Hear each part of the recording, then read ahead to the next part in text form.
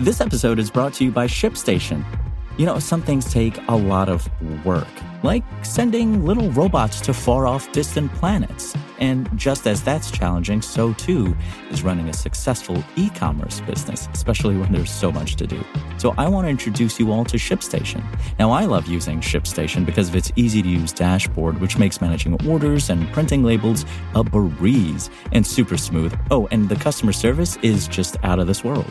It's exactly what you need to help grow your business. Sign up for your free 60-day trial at shipstation.com/technews. That's shipstation.com/technews.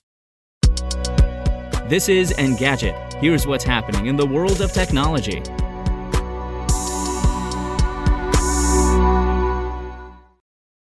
It's Thursday, February 24th.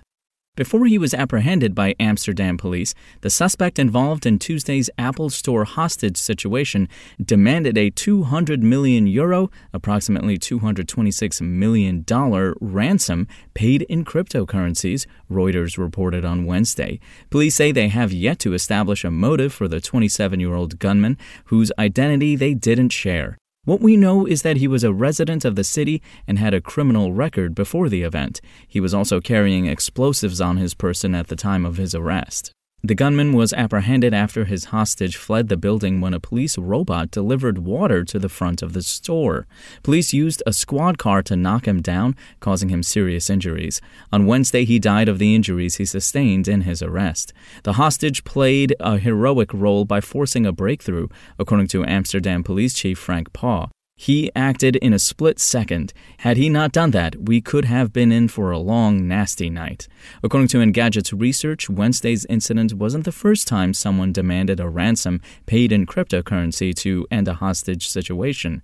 In 2017, kidnappers in Ukraine released an employee from a cryptocurrency exchange after their demand for a ransom paid in Bitcoin, valued at $1 million at the time, was met. And sure enough, Marvel's outgoing Netflix shows are coming to Disney+, but only for some viewers.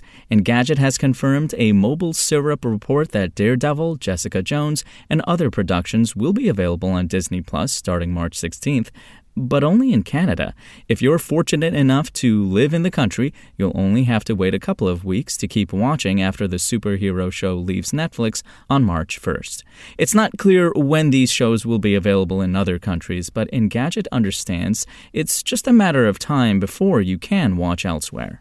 You could see this transition coming for a while. Disney said in 2017 that it would ditch Netflix in favor of an in-house service, and Netflix had canceled all its Marvel originals by 2019.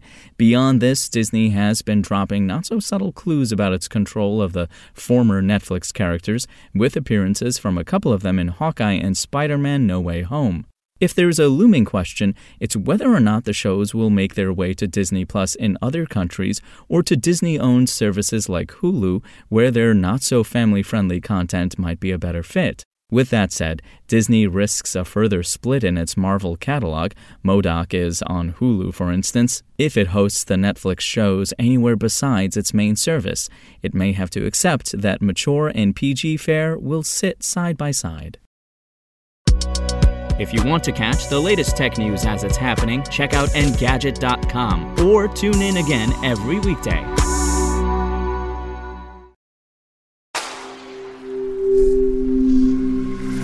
Spoken Layer.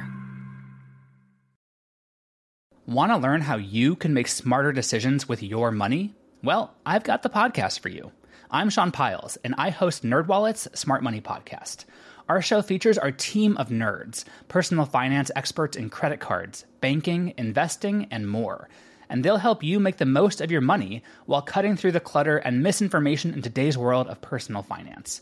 You'll get clarity on strategies to help you build your wealth, invest wisely, shop for financial products, and plan for major life events.